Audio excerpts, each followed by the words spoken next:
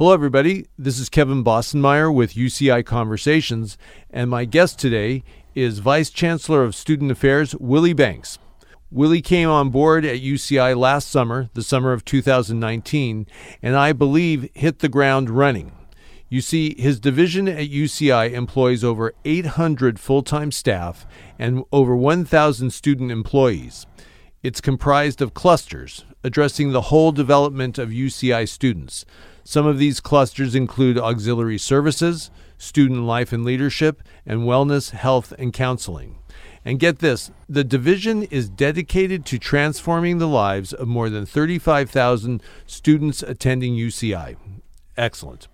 Please give a warm cyber welcome to Vice Chancellor of Student Affairs, Willie Banks. Welcome, Willie. How are you today? I'm doing well. Thank you for having me. What a fantastic introduction into student affairs and the world that I get to live and play in on a daily basis. Fantastic. It is great to have you here. I've been looking forward to this for many, many months, so thank you. Let's just start from the top. Where did you grow up? Sure.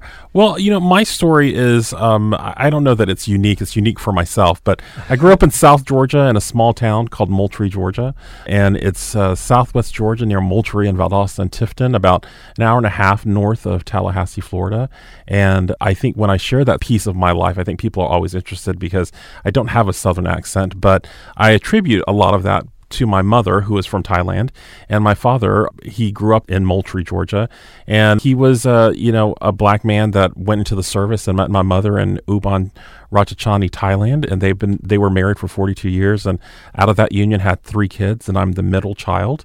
And once my father retired from the military, after 26 years, he retired as a master sergeant. He wanted to go back home, and at that time, my grandmother was still living, and so we went back to Moultrie, and so that's where I grew up. 3 little biracial kids and a Thai mother and a black father in the 70s in South Georgia, made for interesting times. Yeah. And so Tiger Woods, do I? Oh, is yeah. he kind of the same? He is. His father was black, and Tiger Woods' mother is from Thailand. Yeah. That's probably the best example if people need, Yeah, it makes sense. Yeah, it's just interesting. So but I don't have any sort of money like Tiger Woods, nor can I play golf. How's your golf swing? Oh, I'm horrible, so I don't even play. So he has it in completely different ways. So yeah. Excellent. So, in terms of your upbringing, did you always know that you would go to college, or how did that all come about? I'm a first-generation college student, and like many of our students that are at UCI, I'm a first-generation college student, but I think it was very early on. My parents were very insistent on my education and me being really focused. So early on, I knew I was going to go to college. And growing up in South Georgia, I knew that college was going to be the vehicle for me to really expand my horizons, and then also for me to see the world, to learn more about myself, and to really change my life. Moultrie, Georgia is a small rural farming town. And I remember very early in my life, we would go and we would do things during the summer. We would go and you would go to different farms, and many families would go and you'd go and pick different vegetables, because then you would take them home and you would shuck peas or shuck the corn and peel all sorts of things, and you would can your vegetables for the year. And I remember my father, we would get up at like probably 3 or 4 o'clock in the morning, because you wanted to get to the fields early before the sun came out, because it's so hot. Mm-hmm. And I remember my dad looked at me, and he could tell that I was not having the best time. So I'm probably like 9 or 10, and I'm guessing this. But I remember my dad looked at me and said, "Son, if you don't enjoy this type of manual labor and work, you're going to need to get the best education as possible, because I just don't know that you're cut out to do the manual labor and this intense work as far as the manual labor." So very early on, I knew that education for me was going to be the vehicle for me to have a successful career, to really lift myself up, my family. But then also, my dad traveled all over the world, and he met a lot of different people, all different shades, and then also different beliefs. Very early on, he instilled in us that diversity and having a large group of friends, exploring the world, asking questions was just part of the everyday normal life. I just knew that I was going to go to college, and I loved school, and so it was a great way for me to really think about college. Were you traveling, going to these different places around the world, or were you staying? Yeah, so it's interesting because there's a 15-year age difference between my parents. So my mother was quite young, maybe 20 when she married. My father was that time and was 35 when they got married. But by the time he retired, he had already had 26 years in the service, and I was only maybe 6 or 7 when he retired. Okay. But I was born in Hawaii. My brother was born in Italy. My sister was born in the District of Columbia, and so we traveled for a bit before we moved to South Georgia. We had spent about 3 or 4 years in Naples, Italy. That was my dad's last post. And then we went from Naples, Italy to South Georgia. Okay. And so that's always a chuckle because if you've ever been to South Georgia, if you want to talk about polar opposites, talk about going from Naples, Italy to South Georgia. Yeah. 2 completely different worlds. And so it has always been interesting to be able to straddle and remember the experiences of living overseas, even as a young child. Yeah. But I essentially grew up from the age of 7 in South Georgia until I left for college. Gotcha. How far from Atlanta is that small town? About 3.5 hours. So we're Okay. talking like deep south. I mean, and we're talking gnats. And like once you cross Macon, you can tell the difference. There's lots of gnats and the humidity. It's hot. Interesting. Yeah. Okay. And then, so you're going to go to college. When did you start percolating? Like, what would you major in? Well, I think it's interesting because at one point in time when I was growing up, I think everyone, you think you're going to be a doctor, a lawyer. At one point in time, I think I said I was going to be the president of the United States. Yeah, those things were not realities for me. I enjoyed science, but I did not love science. And so I really started thinking, I think when I went to college, it was very much, I think I'm going to do this, but I changed my major 6 times, which I don't think is unusual. I went to Mercer University, which is a private liberal arts institution in Macon, and I think that environment allowed me to really explore my interests and try to figure out what was a good fit for me. And so I ended up becoming a communications public relations major.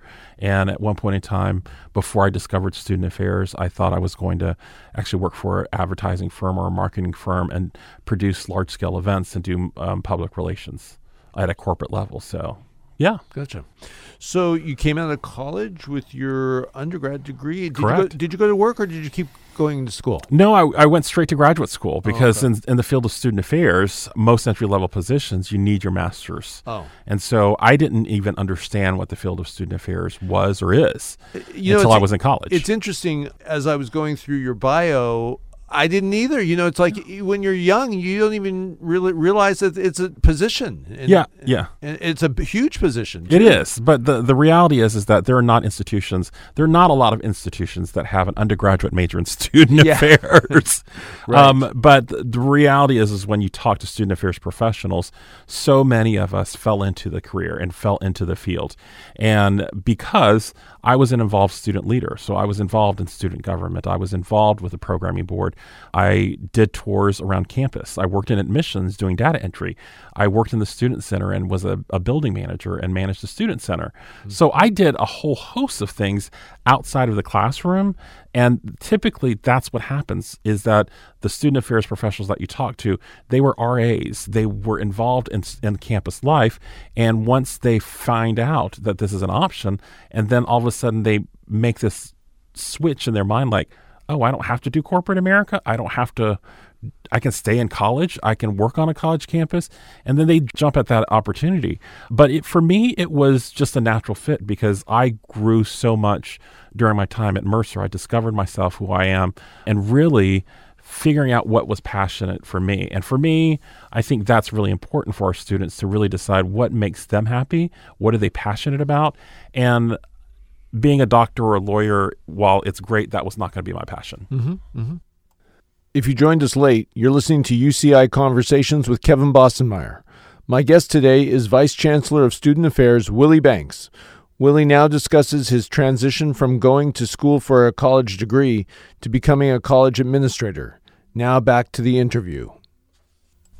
So your career, a big part of your career, around 1990 to 2010, University of Georgia, Is that where Yes. you went to work right away out of school? Yeah, I finished my undergraduate degree at Mercer in 93 and then started graduate school in 93 to 95 at the University of Georgia, and then was at the University of Georgia from 1995 and until 2011, and that included 2 degrees, my master's and then my PhD, and a variety of positions. And that was my professional home, for a very long time, because 18 years there, you learn a lot. You learn so much about higher education, but then also being at a flagship Research One institution in the South. What does that mean as far as resources, but then also the complexities, the bureaucracy of higher education? And then after I left UGA, I went to Cleveland State for 3.5 years, Indiana State for 4 years, and now at UCI.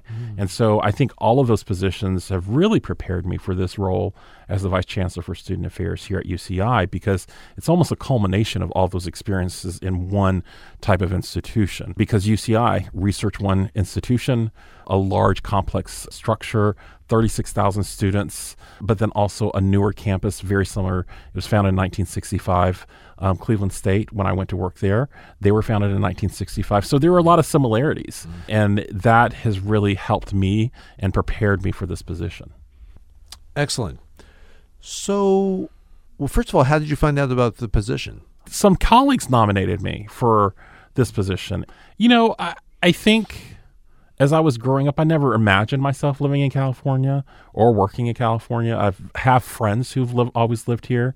I've known people who've worked in the California system, but I never knew that. I'm not one of those people that has a vision board that says I will be X, Y, and Z by this time. While I think that's great for some people, I just don't operate that way, because I do think you have to be present and really think about those experiences, and hopefully that some doors will open and the opportunities will present themselves where you can walk through and decide if this is the right opportunity. Nothing against the vision board, so I don't want anyone listening to think there's absolutely nothing wrong with vision boards. But I was looking for a new opportunity. I had spent 4 years at Indiana State, which I have a lot of love and respect for the people at Indiana State, the Sycamores. I grew up. That was my first vice president position, and I learned a heck of a lot there and had the opportunity to work with some great professionals and some great presidents, and had some great colleagues and some great students. But I knew that I don't know that I was the Midwest type of guy after having spent 7.5 years battling the snow and the ice and the cold weather. For me, I need the sun on a regular basis. And in the Midwest, if anyone is listening from the Midwest, they will know that the sun sort of disappears around September, October, and doesn't come back out on a regular basis probably until like March or April, if we're lucky. Wow. And so when I was thinking about my next opportunity, and I'd spent 4 years at Indiana State, I was really thinking about, I'm going to be very specific about my career, because like many young professionals, you need the experience, you need to different institution types, and sometimes you have to move out to move up. That's a lot of times what we were told in the classroom. If you want to move up in your career, sometimes you're going to have to move out, and that means to some places that may not be as glamorous as Irvine, California. So I feel like I had done that. And so at some point in time within my career, sometimes you have the great job, but you're not in the best environment personally. Or you have a great location personally, but the job is not the best. And so this job cycle, this last time when I was looking, I was really hoping that after 23, 24 years in the field, that I was going to be able to find the right job in the right location. And sometimes that just takes time. And I don't think that everyone fully understands and appreciates that once you come out of graduate school, that doesn't instantaneously happen. Right. There's going to be some give and take. And so for me, after 23, 24 years, I crossed my fingers and said my prayers that let's hope my next job is in a place that I really want to be, and then also at an institution that's really fantastic and I can grow personally as well, because I do think it's important that people are happy personally, because I think it affects their professional life as well. And so someone had nominated me, and so UCI, I'd heard of the Anteaters, but it really wasn't like, I'm going to end up at UCI. And once I was sent the job description and I spoke to the recruiter, I decided to throw my name in the hat. This was, I'd applied for another job before and was a finalist, didn't get that job, was heartbroken. And so I had to really think long and hard about, do I want to go through this process again? Because for those folks who've gone through a job process, It takes it's a lot of energy, and it takes a lot of emotional time and energy and strength to make it through because you're putting yourself out there. And so I made the decision to throw my name into the ring and just see what happens. And so now I'm here, and so it worked out. Yeah. Very good. Well, before we leave the Midwest, Yes. Rock and Roll Hall of Fame, thumbs up or just neutral on it? No, so let me tell you, I think, no, thumbs up. And here's the thing that I will say. I think Cleveland is a great city. It was a great city. I had lived in Athens, Georgia for 18 plus years. Athens is the best college town in the world. I will go toe-to-toe with anyone who wants to dispute that fact. I know that there are Carolina fans out there that love Chapel Hill. I know the UVA people love Charlottesville, but when I think about the quintessential college town, I will say Athens, Georgia is it. But after 18 years, I wanted to live somewhere that was completely different. And when I got to Cleveland, Ohio, it was the best fit for me because I got to live downtown. I was in a 2-bedroom, 2-bath apartment for $1,200.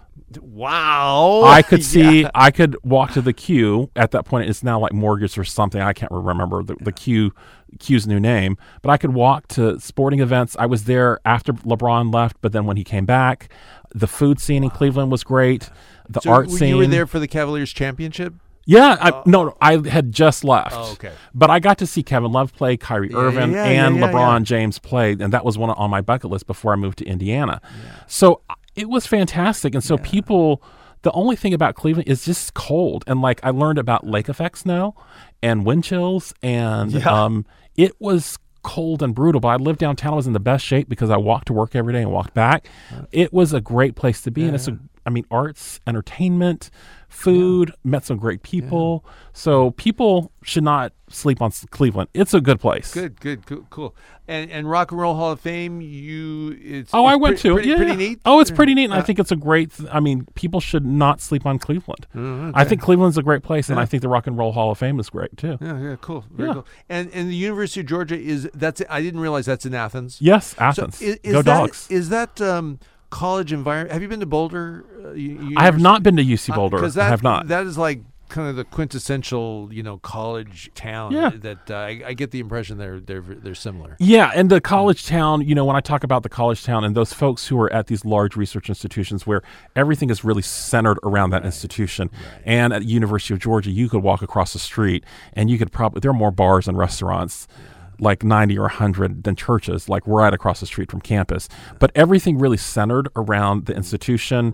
Right. A large football program is a Power 5 school. Athletics reigned large, but also academically, it's a top public institution. It's a really good place. And so that's home. That's where my mother is. My brother and his family still live there. It's a great place. Yeah. Excellent. So, you heard about UCI, and it's like, had you been here before? Oh, no. I've been to San Diego. Okay. I'd been to L.A., but I had not really, and I've been to Anaheim and to Disneyland, but never really explored Irvine and Orange County. Yeah. I've had the pleasure and the awe of watching UCI go. I've been here, I grew up in the city of Orange, but also lived across the street starting in like 1980. So there was like one signal on campus and no parking structures, and just to watch this unbelievable exponential growth has been unbelievable, and I just see it continuing, especially with the Brilliant Future campaign. Absolutely. So we can get into in a little bit. So how long did the process take when you first heard about it to interviewing and coming? So I think I heard about the position and I was nominated by November, and I had to submit my materials by December at some point in time, and I didn't have a airport interview until, until February or March, and then didn't get an official offer until April, and then started here in mid-July. So it was a long process, but that's not unusual for higher ed positions, especially student affairs positions. Right. Sometimes they're just long and drawn out. Gotcha. You are listening to UCI Conversations with Kevin Bossenmeyer. My guest is new Vice Chancellor of Student Affairs, Willie Banks. Here he talks about being brand new and acclimating to the land of blue and gold. When you were brand new, what's that like to come to a large institution? You have 36,000 students. You have over 800 full-time. Yeah, 800, like 900 now. Yeah. Wow. Yeah. How do you get your arms around that?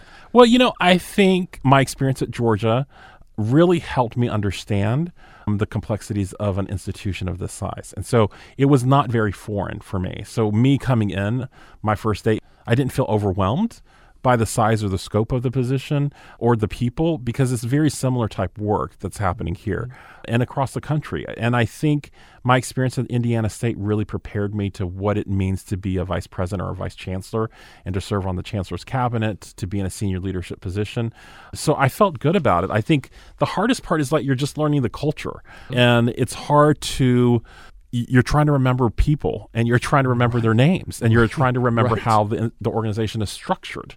Those are the hard parts, because you're meeting so many people on a regular basis. It's almost like you want playing cards with people's names and faces just so you can keep up with, they're in academic affairs, they're in teaching and learning, this is this person, this is their position. And for me, this is my 25th year in higher education, so I understand the general structure of an institution. You don't have to tell me what a chancellor does, or a provost, or the CFO, or public affairs, or general counsel, because I've been in the institution or just in the game for so long. Those are some basics. It's really about the culture. It's really about how are people connected, where's the power, who's making decisions, where are the resources. Those are the things that you have to find out, but it just takes time. Is it distinct between your last position and UCI in terms of culture? Can you define that, or is it? It's difficult to define. You just have to get into it. No, it's easier to define. Please, can you? Is that possible to? Well, yes, because describe it. It is, because my institution, it was half like the size. Sounds like it's very definitive. It is. Indiana State only had about 13,000 students. Okay. The entire division of student affairs was around 150 full-time staff, and about maybe 300-400 student workers. And so the size and scope of the programming and the budget is much smaller to what I'm walking into now, where we have close to 900 full-time employees and almost 2,000 student employees. Wow. And our portfolio is quite large, and the scope, but very similar types of work. The other piece is that, situationally, as far as where institutions are situated in parts of the country, where we're looking at institutions in the Midwest and certain parts of the South and Northeast are struggling for enrollment growth. Coming here, that is not an issue, being in California. But I have a number of colleagues from across the country that are facing serious budget concerns because of population decline. And being in Indiana and at Indiana State, there was discussions about the decline in enrollment. And so much of that is due to people are not having children, and the population is declining. Right. So it's very interesting to go from that environment, and then also the scarcity of resources in certain parts of the country, and then coming to California, where their resources are much more abundant, but it's all relative. So there are some definitive differences being in the Midwest at Indiana State versus a UCI. Both great institutions, but they have their own different struggles. And I think not even using Indiana State, every institution has their own struggles in some sort of way. Mm-hmm.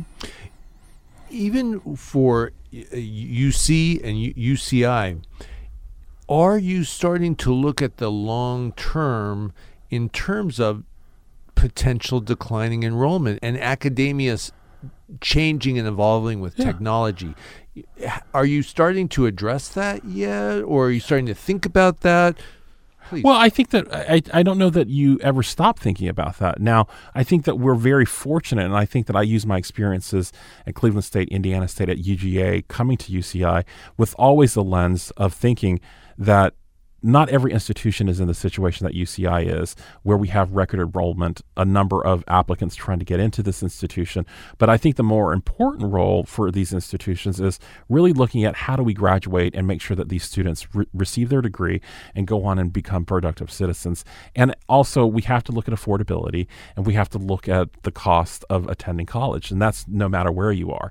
I think that will be one of the driving factors for a lot of higher education is, are we pricing ourselves out? What happens with the delivery of information? And how do we talk to our students, and how do we teach our students and prepare them to go into the real world? So it's always in the forefront of our mind, because the reality is that if your enrollment is declining, then that means you're going to have to look at who's filling the beds in your residence halls, who are buying the meal plans. There is a ripple effect. If your enrollment decreases, you're going to see declines in budget and then also revenue. And so it has massive effect on the institution. So I think we're very fortunate at UCI that we have record enrollment, that people want to come here. But I do think about my colleagues in other parts of the country at other types of institutions, small private liberal arts institutions. Every person counts.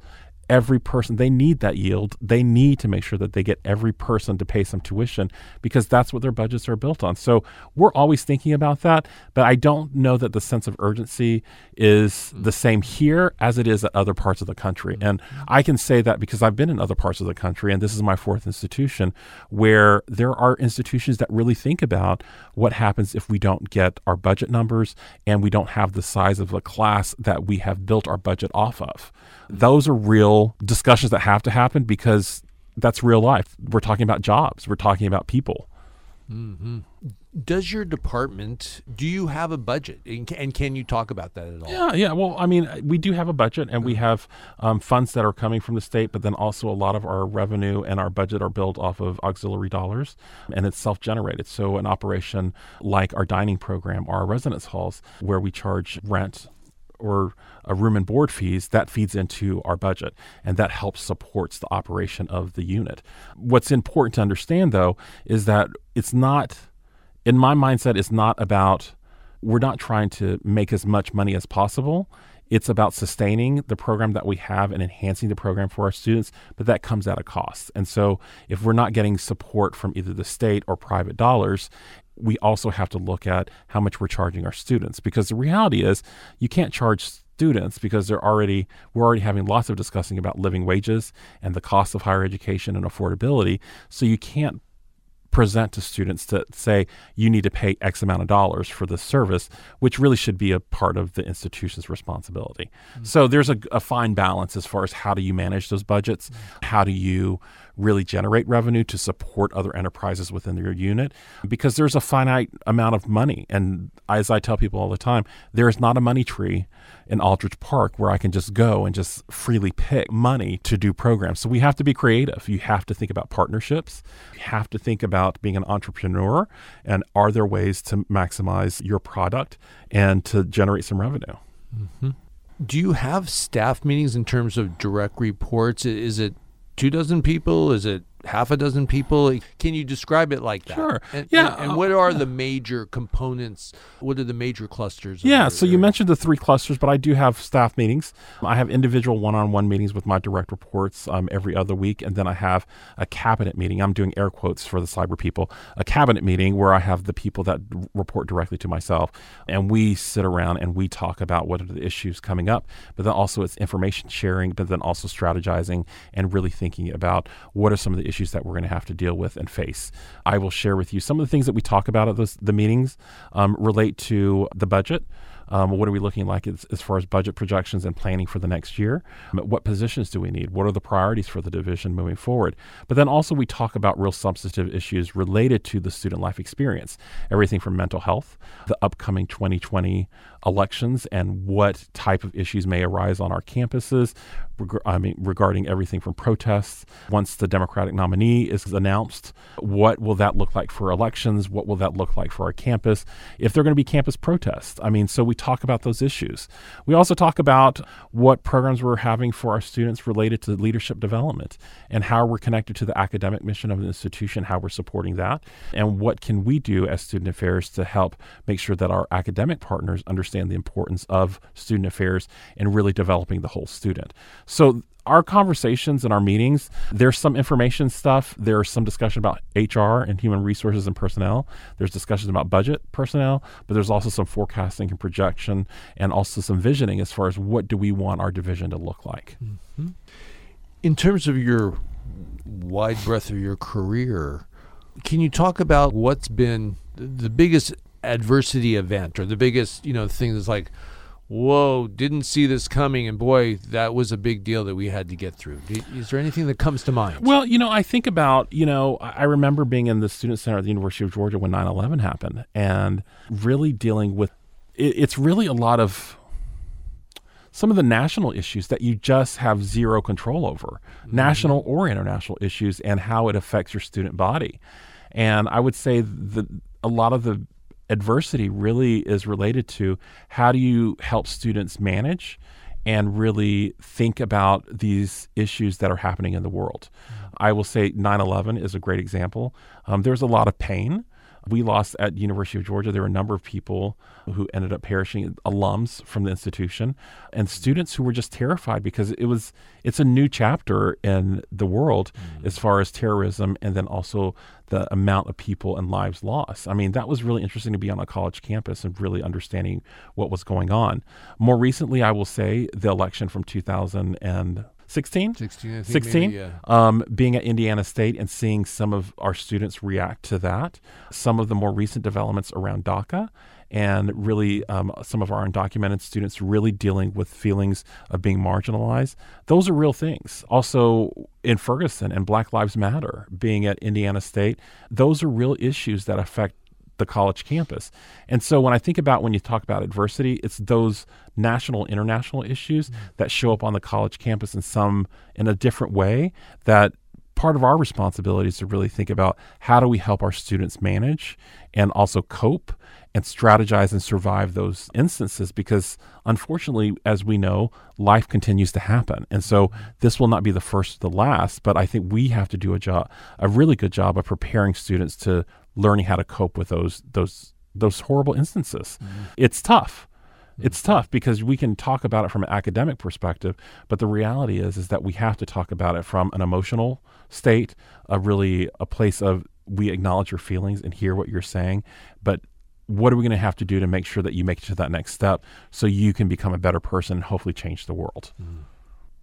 Have you dealt with protests, significant protests on any of your campuses? Oh, yeah. I mean, and it's different for every campus. And the reality is that, I shared the story when I was at Cleveland State. They would have a street preacher come to campus and try to engage with our students. And the flavor of Cleveland State, it was a heavy commuter institution and not a large residential population. We didn't have a lot of students living on campus at the point in time. And so the street preachers would come and I would see them from my window and they would try to engage with people. And that's part of the thing. Right. They want engagement. They want people to yell and to talk back and to have these conversations so they can talk about the exchange of ideas. I mean, that's what college is about. You're supposed to learn and hear different types of ideas.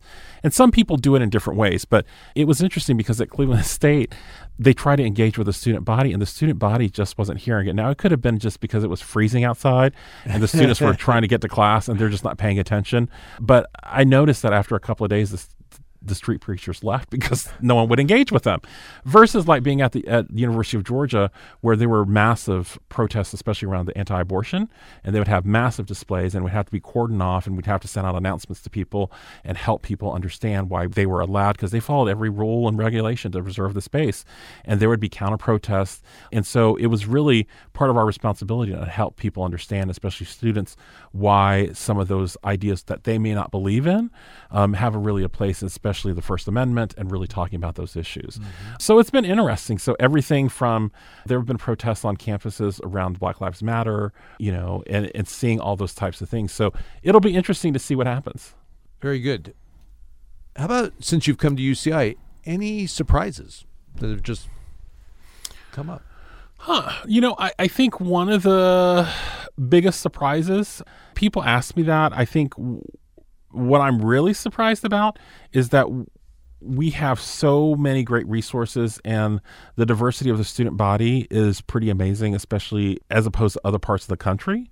I think it's interesting, especially, and I'll say this to my Asian side, having the heavy Asian population here on campus has been very surprising.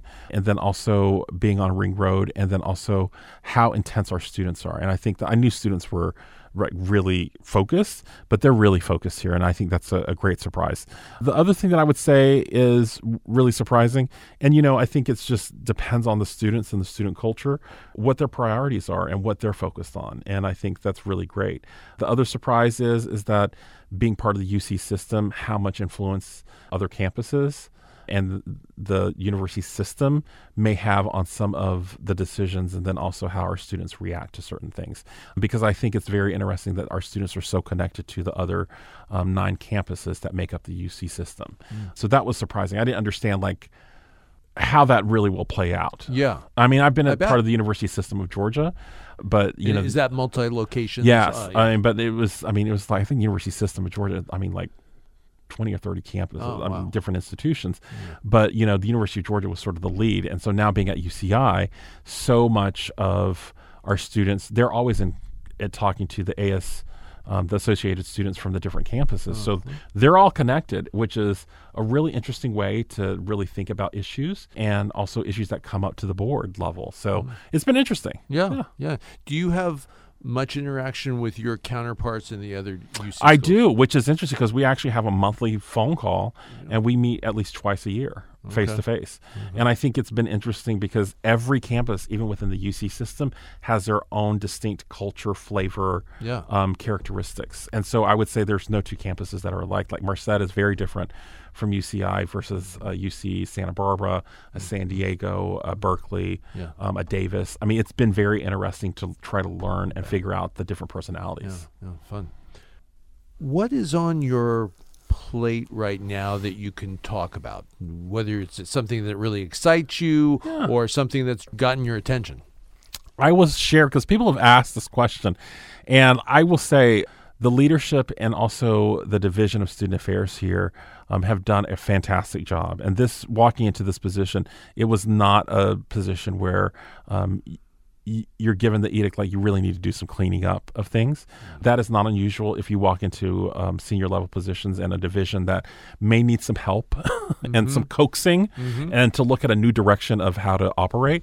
That was not the case here. There might be some minor tweaks as far as organizationally how we're structured, but for the most part, this organization is a really strong organization, and we're going to take a look at some tweaks as far as how we're situated, but it's not major tweaks. Where I've been at other institutions where it's really rebuilding morale and really, everybody has been in the forest and they're on different paths.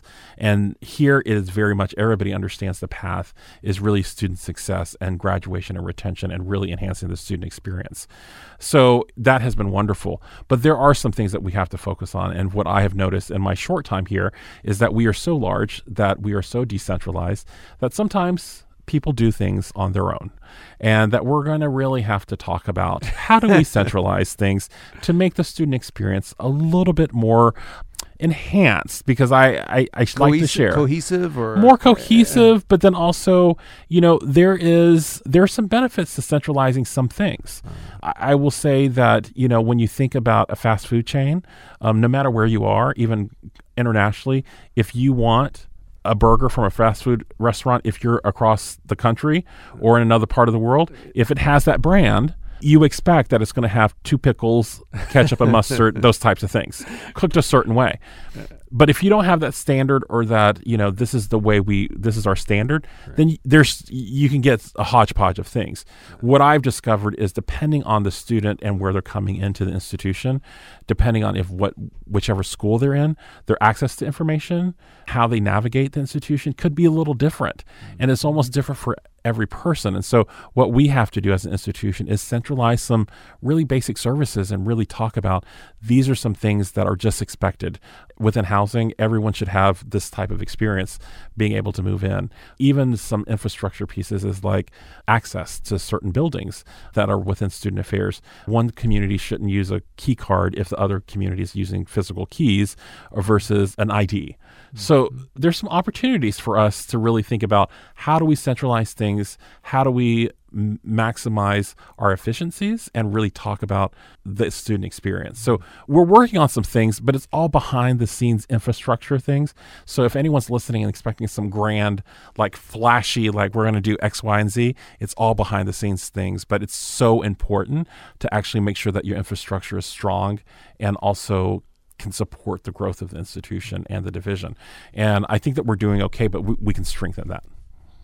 Do you feel like you have your arms around the campus? Have you been, are you still exploring? It's like, I have to get over here, I have to go over there, or is that stage over with? Well, it's still ongoing because I'll be honest with you. I think my onboarding, while I have met with all the deans, this institution is so large that there's still people that I will continue to meet. Yeah. There are people within the division that don't know that they're in the same division because we are a massive enterprise. And so I don't know that it's realistic for me to say that within 6 months that I was going to be able to meet with every single person.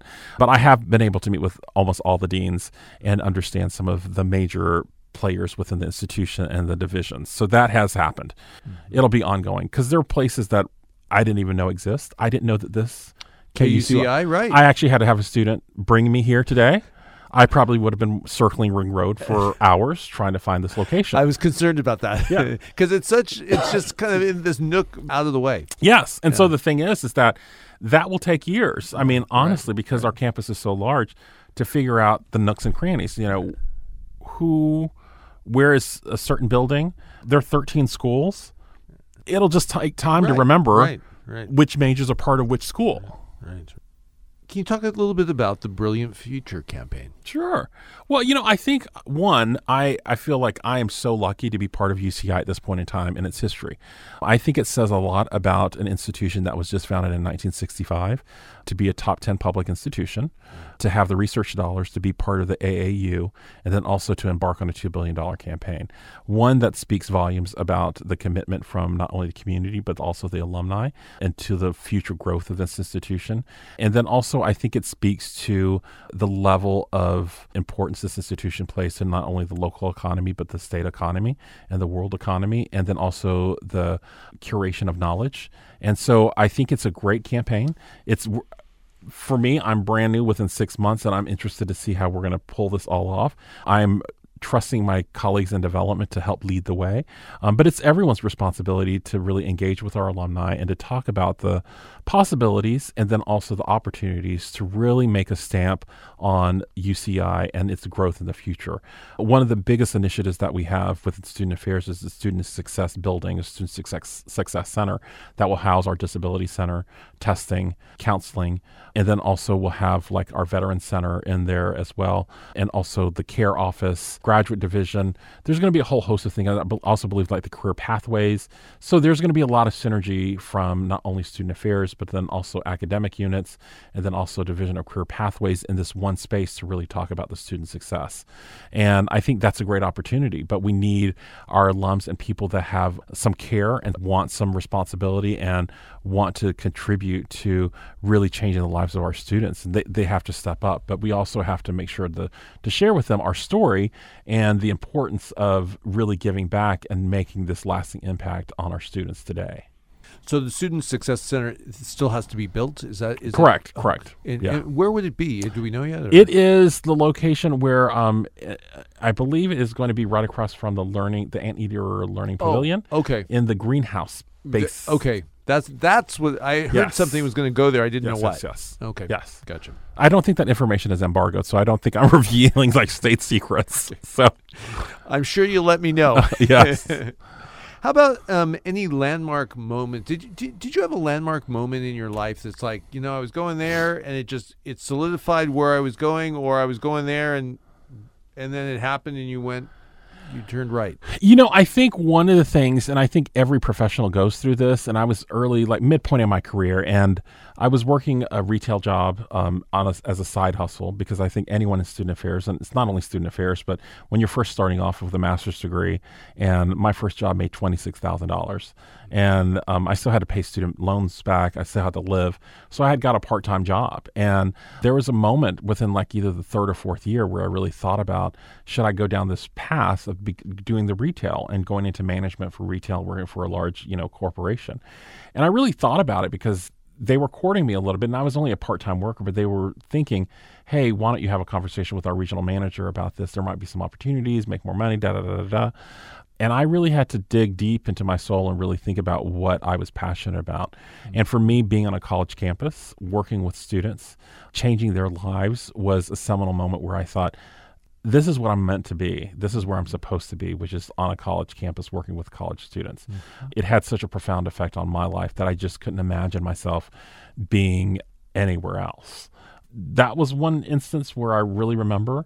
And then there are little moments along the way when I hear from a former student. I still carry a note from a student that wrote me this handwritten note that just said, thank you for everything that you've done. You really changed my life, and I really am so appreciative of that.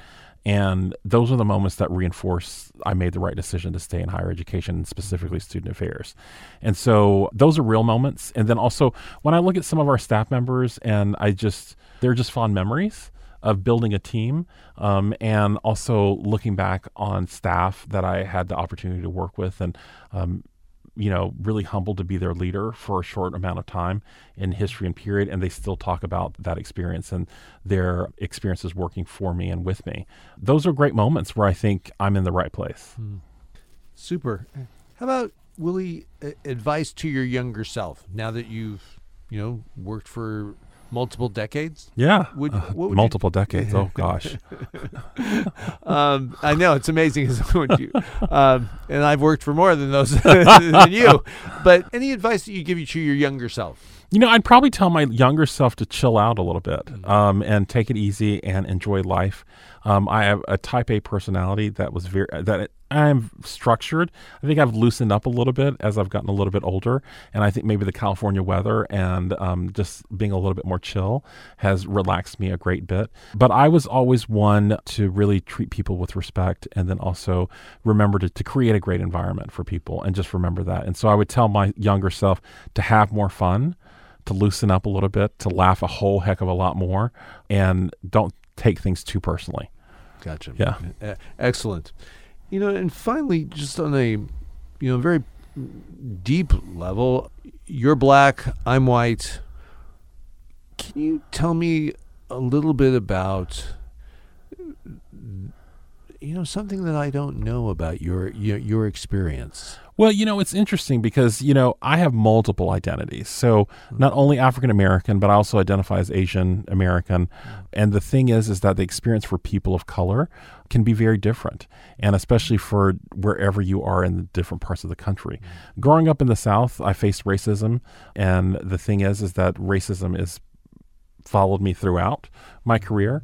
I think that people need to understand that the black experience is not a monolithic experience, that everyone didn't grow up in certain ways. And then also to not make assumptions about people and just based on appearance. And I think so much of the world, there's a lot of assumptions. They see a person with brown skin. They see, I'm 6'5", I've got broad shoulders. The number of people who actually, when I got a full tuition scholarship to Mercer, and people assumed that was based on athletics. I'm not athletic in any way, shape, or form. Those microaggressions really are, it's death by 1,000 paper cuts. It's not one big, but it's those small things that sort of gnaw at you and really can be dehumanizing to a person of color, because there's a lot of assumptions that people make just based on what you look like. And so for me, I've heard throughout my career, people assume that I played football or basketball, and that they're surprised when they say, oh, you're so articulate. Things like that, not helpful. I think that I'm articulate no matter who I am, and so I don't know that people fully understand like the microaggressions, how that can be very hurtful for people. It's deep. Yeah. I haven't heard that expression before, microaggressions. Yeah. But it's a good description. Yeah. I worked for someone, I'll share with you. I had a supervisor that looked at me and they were trying to be funny, and they asked me what my street name was. And I looked at them and I was just like, what do you mean a street name? And they caught themselves, but that was a real moment for me where I turned around and walked away, and I was just like, what in the world is going on? And so, just because I have brown skin doesn't mean that I grew up in a gang neighborhood and not have a street name. That was very insulting. And so that was, for me, a moment where I had to do some reflection, but then also realizing that wasn't about me, that was about him, and him being really uncomfortable and not really knowing how to deal with someone like me. And that's on them. And I would encourage people, when you have those moments, to think about how much are you projecting on that other person. And honestly, the thing is, I'm just trying to live my life and be happy. The black writer James Baldwin has recently come to my attention, and I had not heard of him before. Oh, okay. Can you just give me some of your impressions about who this man was? He was a powerful Oh, yeah. Absolutely. Black writer, intellectual. Oh, absolutely. And so much of his work, especially around issues of for gay black men and gay queer people, a lot of things. And at one point in time, he actually moved overseas and lived his life, I believe, in Paris. I would encourage anyone to read his stuff. It's James Baldwin. And so for a lot of people of color, queer people of color, we know James Baldwin, and he's a hero for many of us because the experiences he talks about, especially navigating spaces that are predominantly white in a country that has a long history of being not very friendly to people of color or even LGBTQ people, it's been very interesting. So I think that one of the things that I would encourage people to do, and your listeners, is to think about, the intersection of identities. And I think in this global world today, that so many of the people that you're going to interact with and come across, you don't know their full stories. So just based on appearances, you may think African American, but you don't know that I may identify as LGBTQ, as Asian American, as biracial, multiracial, and so much of that gets lost in just basic assumptions. Well, Vice Chancellor, thank you very much for letting us get to know you today. Really appreciate it, and hope you'll come back sometime. Absolutely. Thank you very much.